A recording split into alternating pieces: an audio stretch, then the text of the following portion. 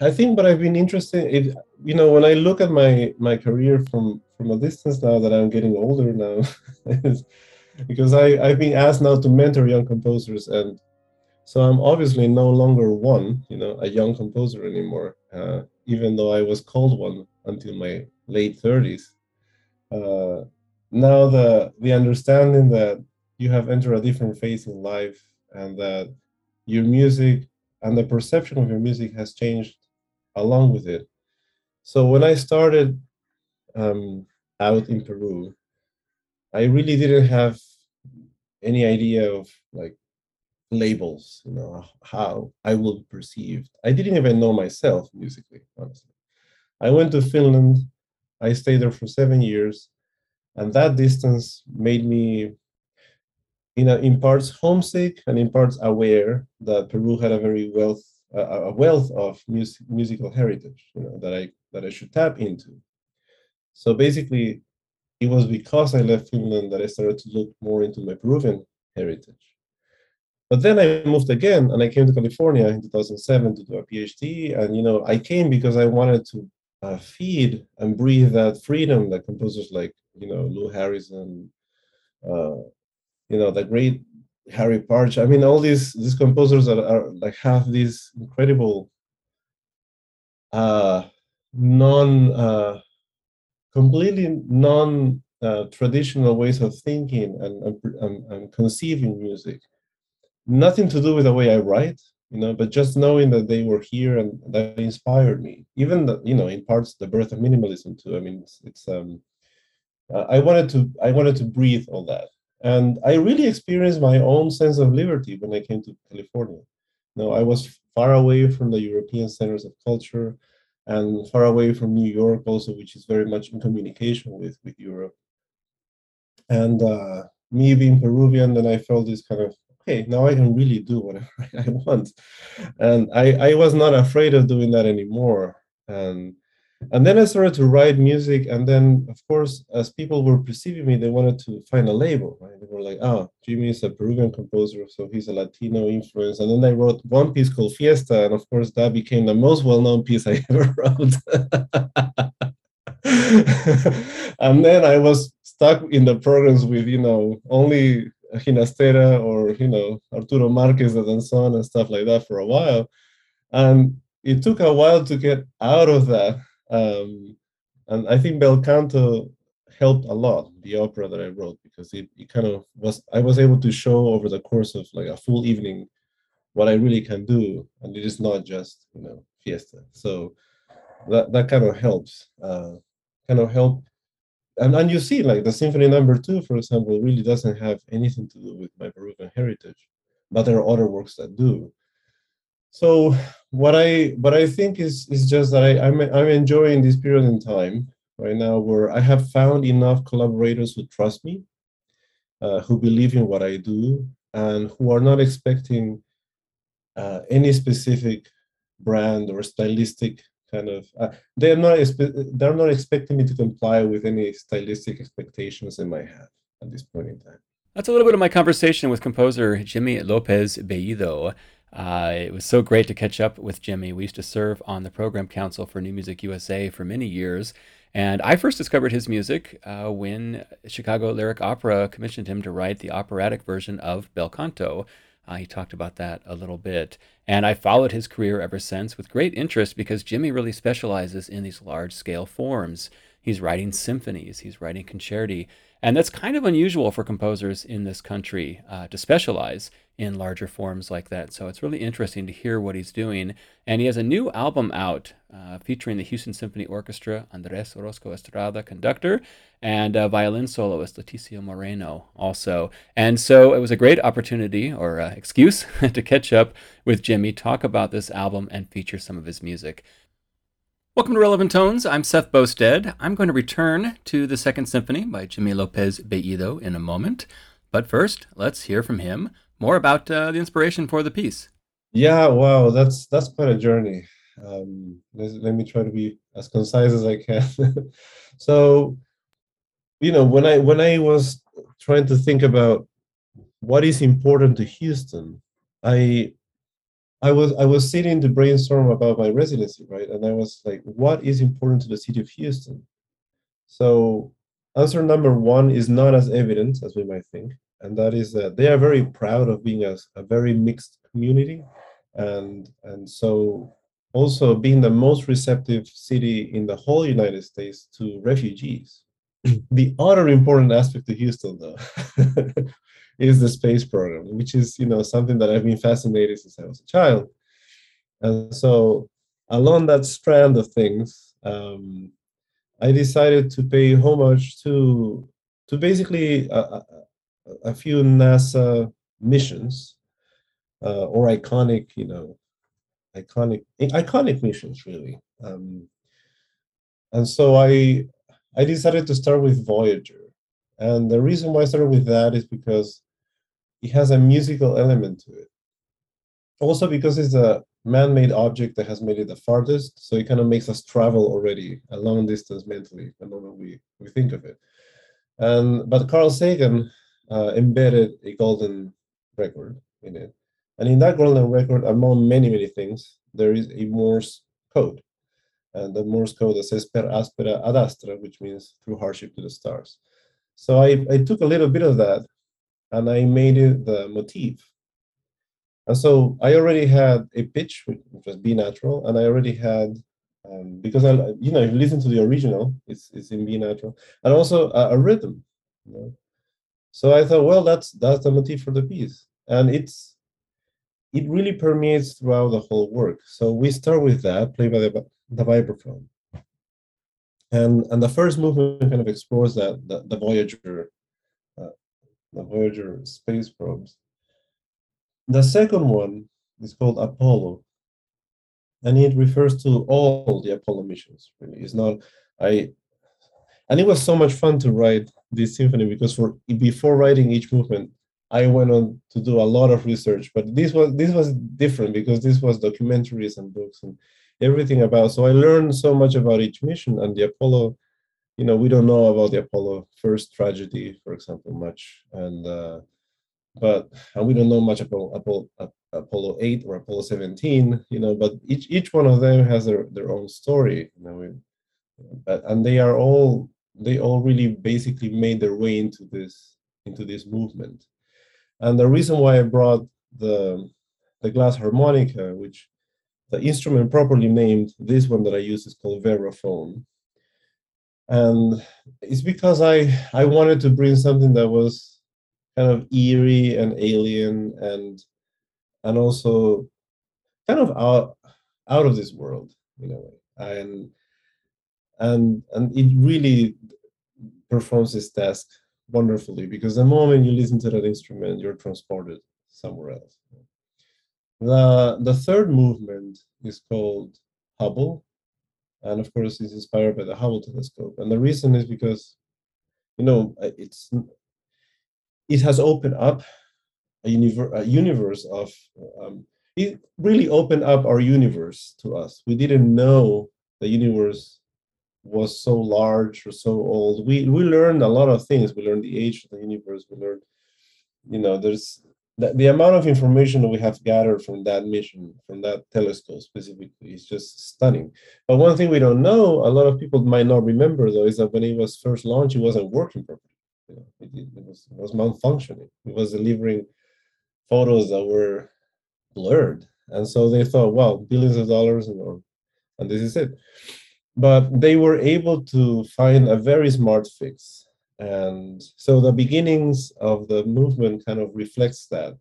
It has the wind machine, it has the whole orchestra doing like interesting effects with col legno, out of the different parts, like kind of a machine that is kind of starting but not working properly until it finally does, and there's an explosion of stars, and that's also kind of represented musically in the movie. Uh, Number 4 is the emotional core. There's 5 movements in total. So number 4 is the emotional core. Is called Challenger because I felt it was a risky decision because it's very close to home for Houstonians. A lot of people who were in the audience actually knew people who were in the mission.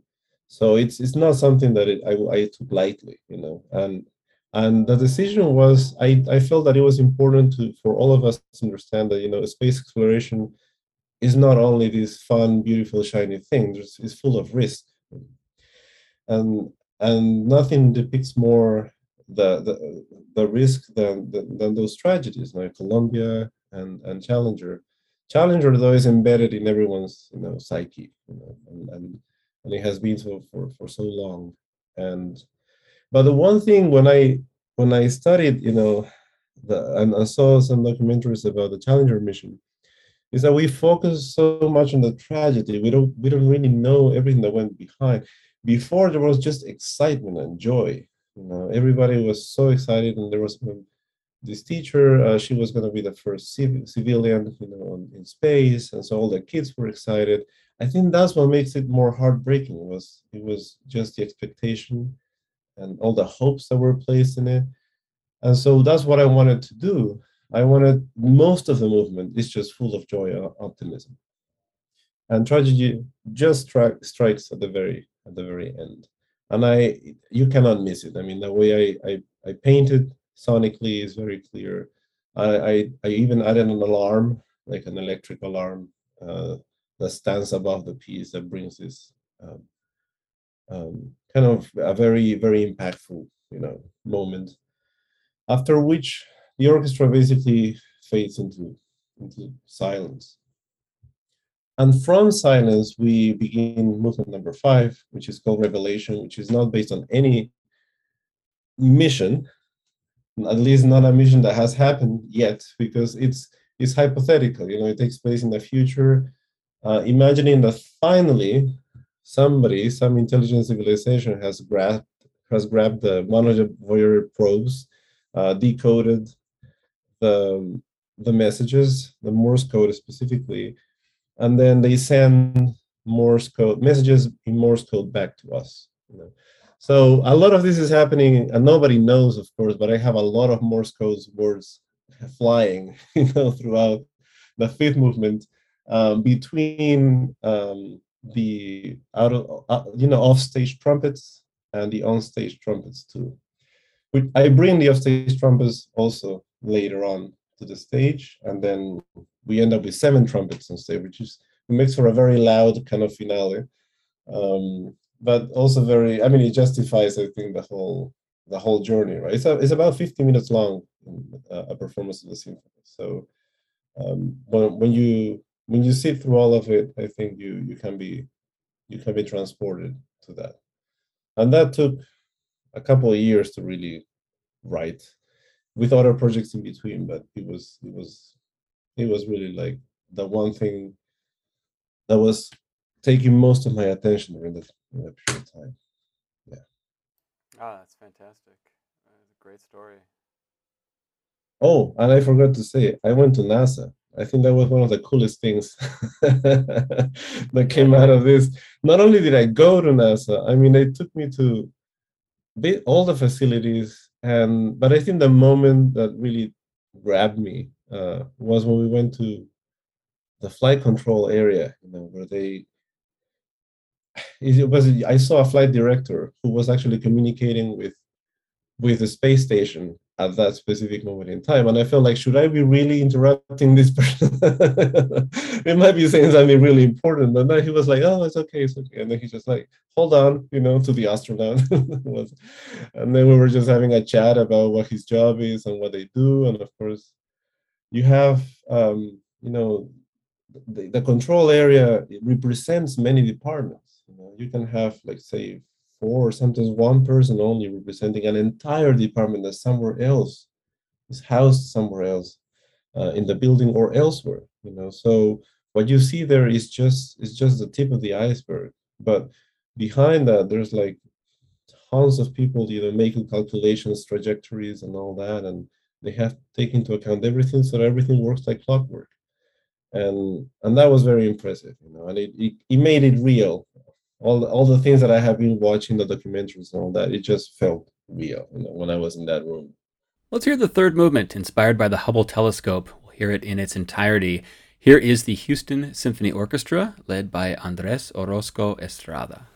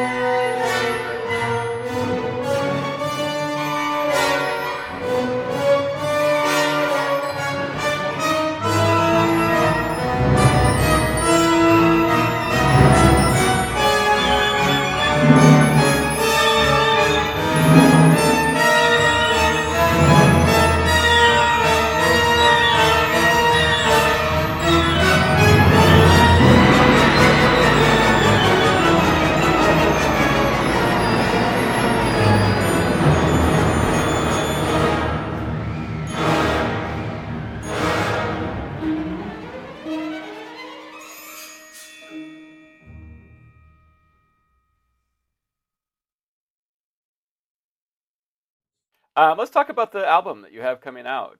First of all, I mean, we'll talk about the music specifically in a moment, but tell me about how the recording project itself came about.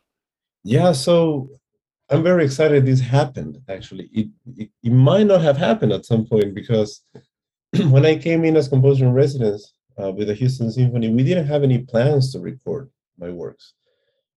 The way we, after a few months of brainstorming, we defined my residency with three large kind of projects: the violin concerto, the symphony, and another project for mentorship to young composers called Resilient Sounds. And that was actually the one that gave me the most work, and that was the most fascinating. But that's almost all of it behind the scenes, right? But in any case, the concerto was supposed to be premiered in 2017, September, and then Hurricane Harvey hit Houston, so they had to cancel the performance. And they were looking for new dates, but then between Andres Orozco Estradas and Leticia Moreno's and the orchestra's schedule, they were only able to find a date in 2019, and it just gave us enough time to start thinking about whether we should record it, because I was thinking, well, I'm going to write this piece and I'm going to write a symphony. Both could make a really nice album, same orchestra, same conductor, and it will kind of document, the two works that I'm doing with the residency. So I really, and it was a moment of transition for the orchestra, but they were very, very gracious about it, and they were on board. I said, "Yep." And you know, in that period of time, they had the recording engineer called Brad Sales, fantastic, but they had it in house in a way. But then in that process, he became like really their permanent assigned recording engineer. Then they also had a change of CEO in between. There were a lot of things happening, but the project took, they recorded and we found the label afterwards, as a matter of fact. So, and it was, of course, good that we have three performances, right? Plus the dress rehearsal for each of these works, so that we had a lot of footage to choose from. Even then, I mean, for a soloist, it can be nerve-wracking to record the very first time, But Leticia did a really good job. So I'm just happy it was done, because I mean, especially the second symphony, it has, it's so ambitious in the scope, and it uses so many instruments. Like I don't really know when the next performance is going to take place, honestly. I mean, who's going to want to hire a glass harmonica player, more specifically called a barophone? So we found that person, but but it was not an easy task either. And but in any case, they went all for it. So I really said, all right, we're just gonna do it, because when you have a partner like that, you just wanna, that gives you total creative freedom, and it is good. So the recording kind of was somewhere in the middle, the idea of doing that. And it was supposed to be released also 2 years ago, but then, you know, for a series of setbacks, here we are. But super happy. I think the timing is great. Um, so it's been quite an adventure, actually. It's been many years in the making. I'm talking with composer Jimmy Lopez Bellido about his new album featuring two really ambitious, large scale works for the Houston Symphony Orchestra. One is Ad Astra, Symphony Number 2, a 5 movement work, each one inspired by a different space program of NASA. And the second is the Violin Concerto. And I want to play the first movement of the Violin Concerto, but first, let's hear more from Jimmy about the piece. So Andres wanted me to write a violin concerto. In fact, because he knew the soloist Leticia. I happened to know her not in person, but I knew of her, and I had wanted to write for her. So kind of the stars aligned, and she has this powerful range, throughout the whole instrument. I really go into very extreme regions, especially in the second movement, but I don't only visit, those regions. I really stay there for prolonged periods of time, and I keep climbing and climbing and climbing up. And she has this little tiny bit of string, and I don't know how she's able to, extract so much sound out of it. And so when I saw those qualities in her, that's what I wanted to really use the most, because obviously in the case of a concerto, you really need to work with the soloist very closely, and that's what we did. I flew to Valencia, where she lives, and we spent some time exchanging ideas. I showed her what I had written. She made many suggestions. I came back with ideas, made some changes. But the overall theme is something I had had in my head for many years, which is a piece inspired by the Northern Lights. You know. So I lived in Finland between 2000 and 2007 in Helsinki, and you don't always see them in Helsinki. I mean, it's rare. You need to travel to the north of Finland to see them, but they're quite a spectacle. They're quite unique, and so that's where the idea came from, because you see them and you see them as waves. Right? We know that sound and light are waves, so there's that in common. And when I was looking at those waves of light coming at you, it kind of, as a musician, I couldn't avoid but thinking, how would you experience this with sound? If you were able to stand here and just some massive waves of sound were coming at you. Um, so that idea had been there for many years. I just hadn't had the chance to develop it. And with a violin concerto, there's also my favorite violin concerto is Sibelius, and I listened to it a million times while I was in Finland. Because they also have a competition, so all the competitors need to play that. And there was a, it's a kind of a love letter to Finland too, because I spent so much time there, and that violin concerto means so much to the Finns for sure. And then coupling that with the idea of having lived there in the auroras, so that was what triggered kind of the whole spark. Now, musically speaking, I obviously wanted to create some variety. So Northern Lights happen at the poles. So the Northern Lights are called Aurora Borealis, and the ones in the south are called Aurora Australis. And then in other planets where the axes are more tilted, auroras can even take place in the equator. So the first movement is called Equatorialis. So that's kind of a license that I took. So that's how I ended up with three movements.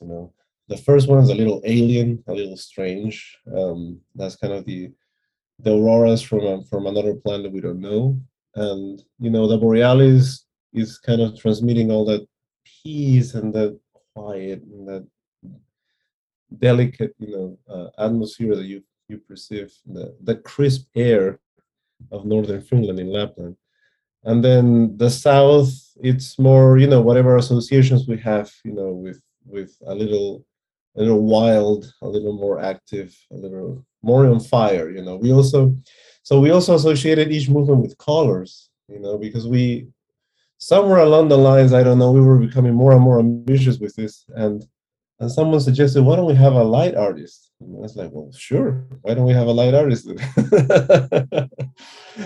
So Clint Allen, who's a light designer, he came and he made a combination of projections and lights, and you ended up having this, I think we chose different colors, kind of greenish for the beginning, and then more like bluish for the second movement, and red and yellow for the last, which are coral colors that you can see. Green is the most common, but you see them in many, many different colors, these auroras. And so that kind of added to the whole excitement. And also to create an effect that you can perceive it somehow in the recording, but we have three what I call echo violins.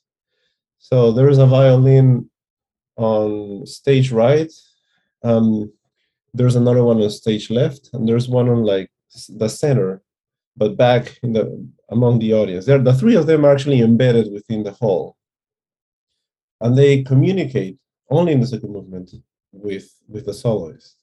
So that was quite fun to feel. We had to test, acoustically whether this was going to work and what could work. At Jones Hall, even a pizzicato was, possible to be perceived like all the way from the back. So I used all these different effects, and that created the illusion that we were surrounded by, sound. also, which is something that I was trying to, you know, incorporate into the piece. Um, yeah, that's well. So that was premiered, and Leticia has you know, and there was one more thing about that. So the piece was finished. It was supposed to be premiered in 2017, as I said, and then the hurricane came. And then because it was postponed, I decided to write a cadenza. You know, so I hadn't had this idea of a cadenza at the end of the piece, and affectionately call it the Harvey cadenza because it's quite difficult also, but it wouldn't have happened had the hurricane not taken place. So I added it, and it really gave a whole new dimension to the piece. I mean, and it ended up being a very substantial concerto. You know, it's I think the recording is 37 minutes long. I just didn't know it was going to be that extensive, but that's how long it took for it to unfold itself. You know. So it has a little bit of its kind of symphonic proportions.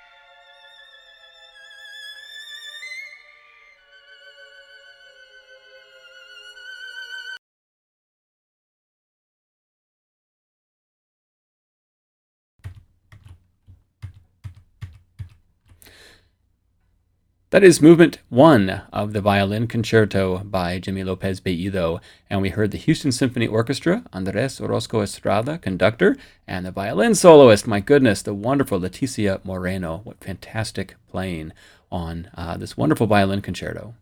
I'm going to turn now to the Symphony number 2. The Violin Concerto is such a large-scale piece.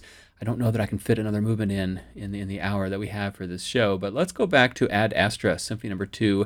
Let's hear what he does in movement 4.